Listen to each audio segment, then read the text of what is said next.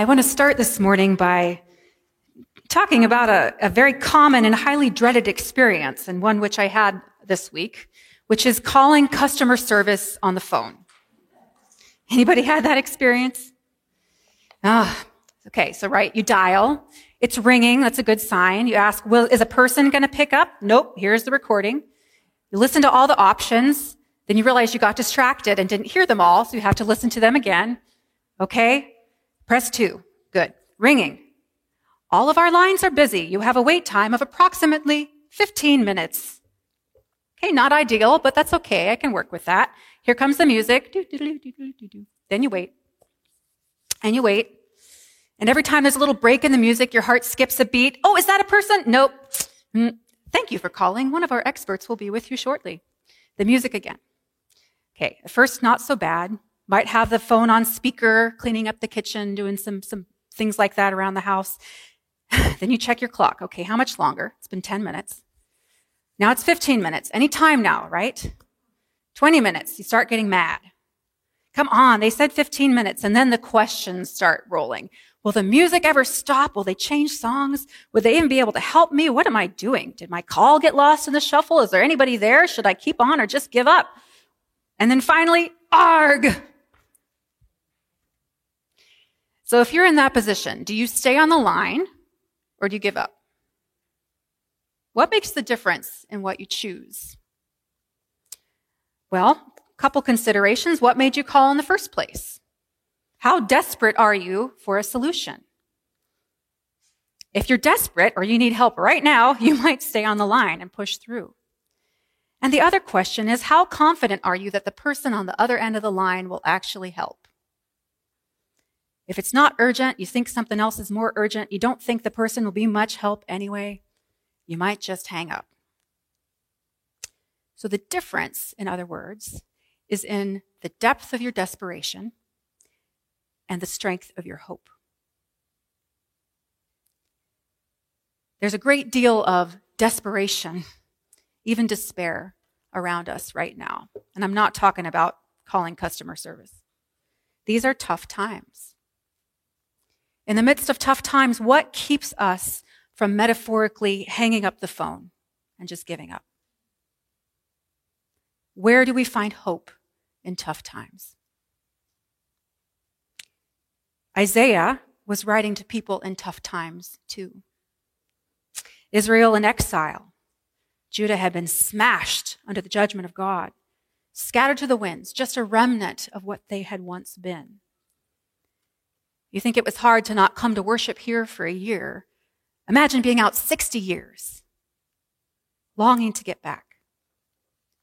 By that point, you might start asking, does anyone else remember? Is anyone else even going to go back? Has God forgotten us? Were God's promises just empty words? What is the point? And in the middle of that desperation, in those tough times, Isaiah turns and says, Israel, there is hope for you yet. And Isaiah turns to us this morning and says, Redeemer, there's hope for you too. We have hope even in tough times because of who God is. That's it today. Let's allow Isaiah to point us toward hope this morning by reminding us about who God is. First, in tough times, we have hope because God is big. I'm looking especially here at verses 21 to 24. Think of all the leaders and the rulers and the somebodies of the earth, the bigwigs, the people who have power and think they can do whatever they want with it. The people who drive you absolutely crazy, they come on the news and you turn off the TV. The ones who shoot rockets into the moon, which apparently happened this week. The ones who make you scared. Even the leaders in the church that make you just shake your head. Think of all those leaders. Now imagine God above the big circle of the earth, just looking down. All those somebodies are the size of little grasshoppers hopping around, or ants just running here and there. I kind of imagine God just watching them, shaking his head. You guys think you're really something. Their voices are like little chipmunk voices. God looks at them and goes, whew, and they're scattered like a bunch of dust on the wind. Nothing they sow will last. The late Archbishop Desmond Tutu, who fought against apartheid in South Africa, which is for the freedom and equality of Black South Africans, went through a lot, as you can imagine. And a few years ago, there was an interview with him in Time magazine where people could write in with questions. And a man from Addis Ababa asked this: after all you've seen and endured, are you really as optimistic as your book says you are? And Tutu responded, I'm not optimistic, no. I'm quite different. I'm hopeful. I am a prisoner of hope. In the world, you have very bad people, Hitler, Idi Amin, and they look like they are going to win. All of them have bitten the dust. Evil will not last. Those who do evil will not ultimately triumph. And this is not just a pie in the sky someday thing. Think of the Exodus story. That's foundational for our faith, for the people of Israel as well, the people Isaiah is writing to. Don't you remember? Have you not known? Have you not heard from the beginning? It's a story that's foundational for the Jewish people enduring the Holocaust, as we remembered this week, for enslaved believers in our own country looking to the Exodus story. Because of words like this that the Lord says in Exodus 3, 7, and 8, I have indeed seen the misery of my people in Egypt. I have heard them crying out because of their slave drivers, and I'm concerned about their suffering. So I've come down to rescue them. We can take hope in this story, as so many believers have, because God works in history to bring about freedom and justice. Not just someday. He's worked. He is working because he is big. And all the people who drive us crazy now, knowing that God is big, bigger than all of the madness, knowing that, how are we to exercise hope? Because hope is a muscle. We need to use it. Well, knowing that God is big, we confess and lament. Confession is actually a profound act of hope. Have you thought about that? It's hope that we can be forgiven. Hope that we can be transformed by the Spirit, that we don't have to despair when we see our sin, but we can turn to the Lord and be saved. Lament is a profound act of hope. It's what one writer calls an act of passionate expectation. When we take our questions and our complaints to God, we say, God, we know you're big. We know you're bigger than all this stuff. Act. This is not the way it's supposed to be. Wake up, Jesus. Act on our behalf. Sung Chan Ra has a wonderful book called Prophetic Lament, which he talks about confession and lament being something that propel us to imagine a world beyond sin and brokenness. Confession and lament are exercises of hope because they teach us to imagine. It doesn't have to be this way. It's not supposed to be this way. Lord, work. We imagine and we ask because asking requires hope too. God is big. There is hope for us yet. Second, in tough times, we have hope because God is big and he also works small. Look at verses 25 and 26. And then just think about the stars for a minute, like Isaiah points us to. Imagine you're looking up. We have little twinkling lights here, like a few stars. We don't get to see the stars very often in this area. I've had a few times where I've gotten to see them really clearly. One up in the mountains in Arizona, one out in the middle of nowhere in Peru. And I will never forget the realization I can see the Milky Way. I can see it. It's mind-boggling, all the stars, all the distances. Eric really tracks with all the stuff going on and exploring to space, and I'm like, I can't take it in. I cannot imagine how far away that is. And just imagine how clearly people could have seen the stars in Isaiah's time. Whew. And God brings them out one by one.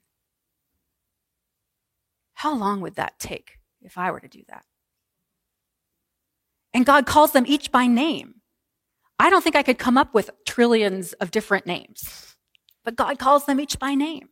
Because of his great power and mighty strength, not one of them is missing. God has an eye for detail.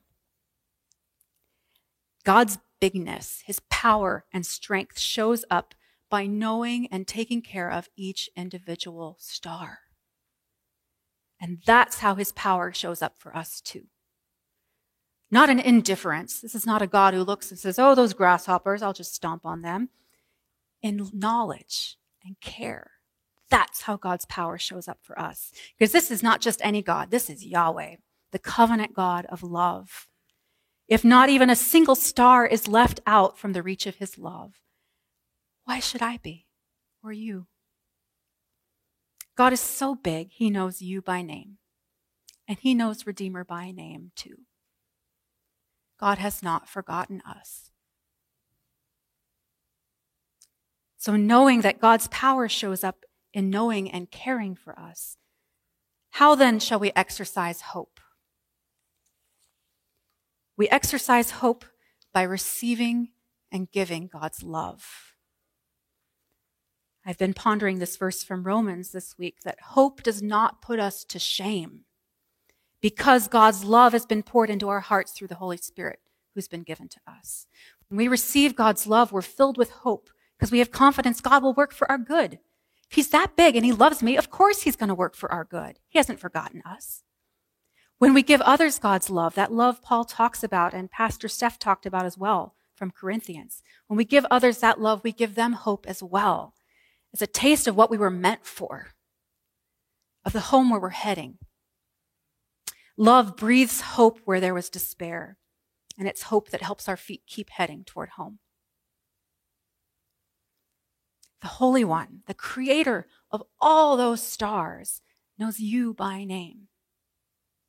There is hope for us yet. And third, in tough times, we have hope because our God empowers. Isaiah spends all this time building up God's power and might in these verses, and he does more starting in verse 27 and through the end of our passage. The everlasting God, beyond the Energizer Bunny, he always exists. He never wears out. The creator of the very ends of the earth, who never grows tired or weary, whose understanding is deeper than the ocean and vaster than the whole universe. Captain Picard cannot get to the end of it, right? No one can get to the outer limits of God's understanding. Well, if you're like me, you might feel a little conflicted about all that power. That's a lot. Because we've seen power abused. We've seen people get power and then spend all their time just keeping it and growing it and using it to squash people. We might not be so sure about power. But after all this talk of Yahweh's power, Isaiah says this in verse 29. He gives. Think about that. He gives strength to those who are tired. To those who have no power, he increases it. This is extraordinary. We do not have a God who abuses power or exploits our vulnerabilities. We have a God who empowers the weak. A God who empowers. So much hopelessness and despair when we meet it in our world, when we feel it in ourselves, is rooted in a feeling of powerlessness. Those in poverty, cycles that just feel unbreakable. Those abused, power used to take away agency rather than help grow and cherish and flourish. We might feel powerless even in COVID. I do. Will anything ever change? The variants just keep coming.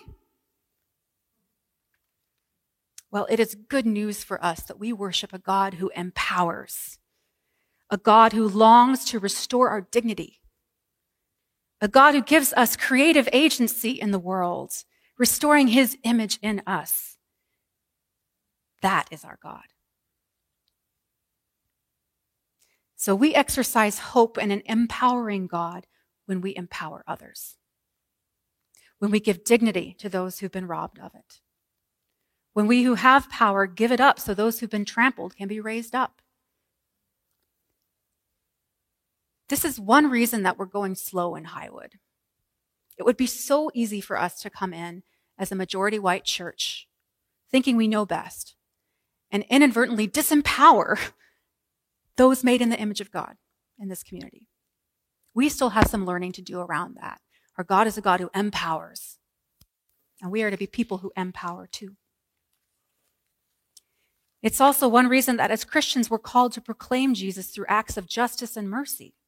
Because as African-American New Testament scholar Dennis Edwards points out, it's a great book, by the way, Might from the Margins. He points out this: acts of mercy and justice proclaim hope because they demonstrate God's intentions for the world, and that brings hope. That God's intentions for the world are good, are shalom.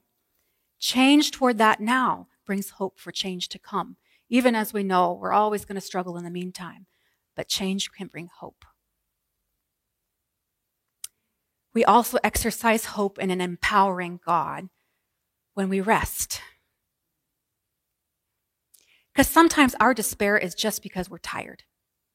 I'm tired. I bet I'm not the only one.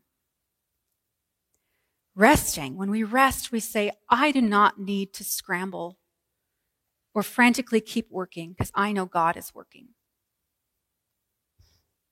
Resting proclaims our hope and our belief that God's in charge and He will do it. He is at work now, so I can rest. We can be those who bring hope by empowering others. And when we're tired, we can rest in the Lord. Because He's not tired. There is hope for us yet.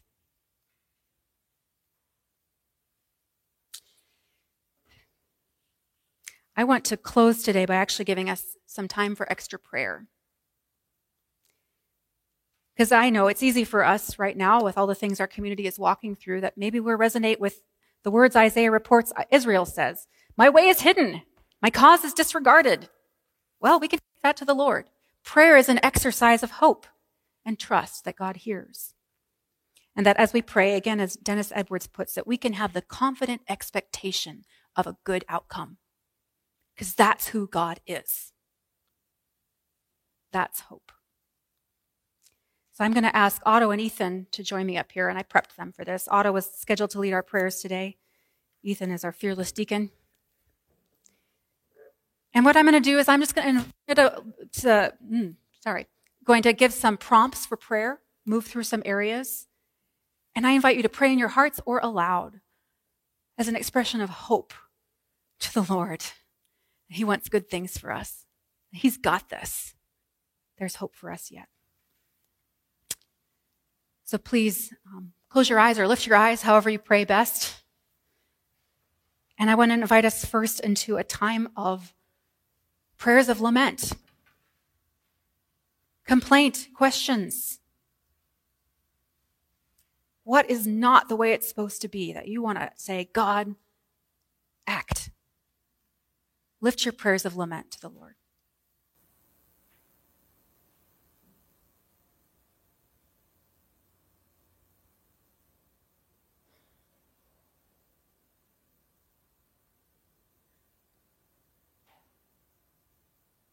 Lord, COVID just keeps going.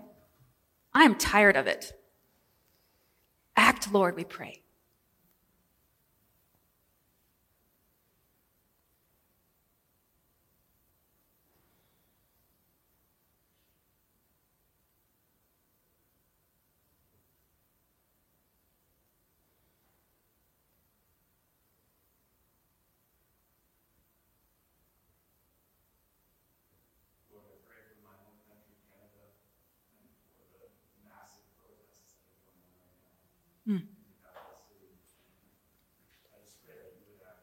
Mm.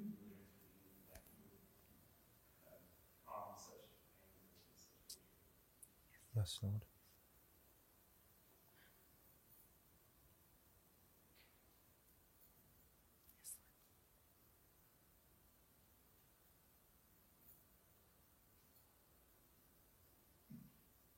Lord, our political system just seems broken. I'm powerless. Help us, Lord.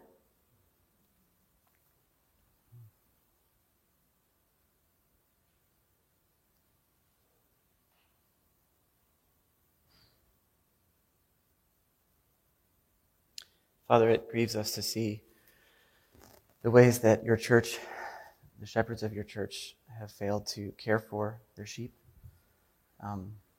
We ask for your help and your forgiveness. Yes,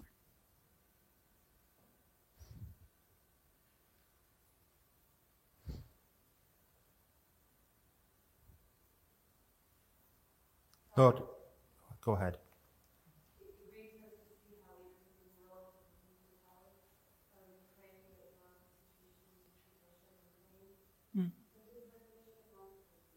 Yes, Lord.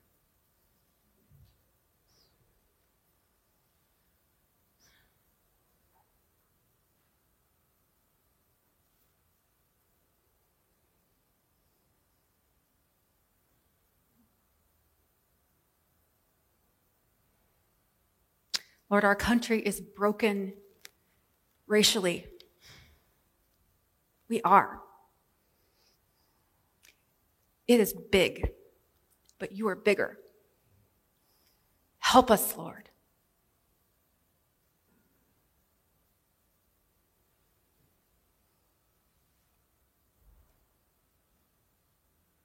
And Lord, we name our lament right now for our own community, with Jay on leave, with questions that we can't answer. Help us, Lord.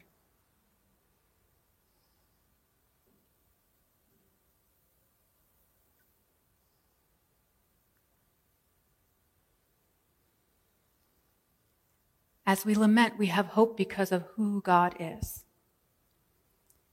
So I invite you now to simply name, who do you say God is? God, you are the everlasting God.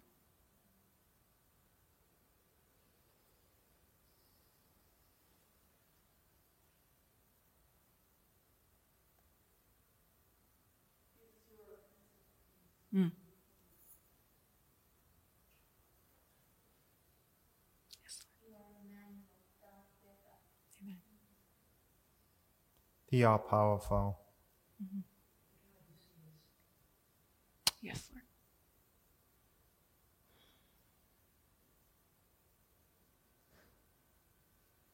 You're so creative. You have a name for every star.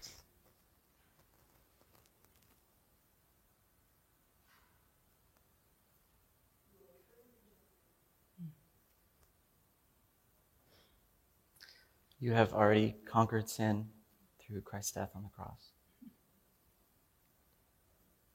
Yes. Mm. Amen. Yes.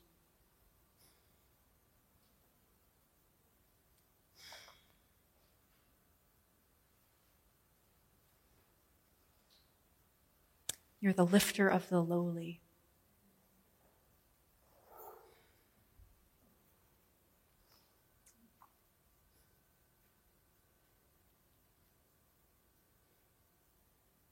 You're the God who brought back our Lord Jesus Christ from the dead. You're the God who has saved us, who is saving us. You will come again to judge the living and the dead. Yes, Yes. You're the God who has not forgotten us. Thank you, Lord. You are the God who sees. Yes, Lord. Thank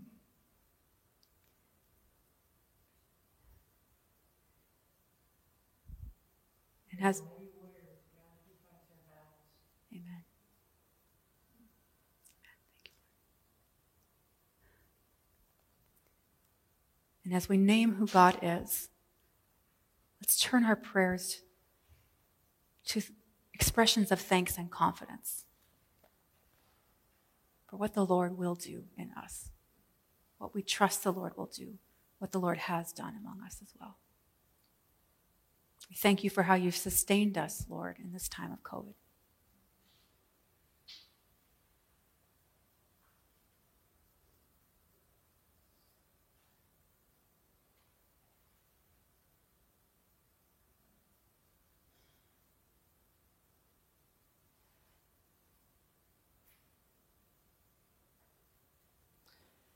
Father, we can look back over our life as a church and see countless ways you have worked among us. You've led us through uncertain times. You've brought us here to this building, to this community in Highwood. And we trust that you will continue that work in the months and years to come. Yes. Mm-hmm.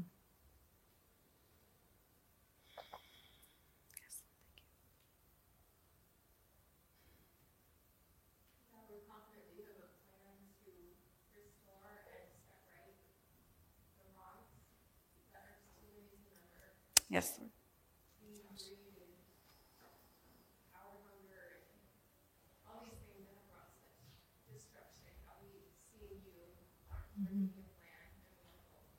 Yes, Lord. Yes. Thank you. We thank you for the kids that are coming in. Kids are also an expression of hope. We thank you, Lord. We trust you. Help us trust you. Lift all these prayers. We lift all these prayers to you, including the ones proclaimed on the other side of the camera. We trust you. Thank you, Lord, that you are our hope.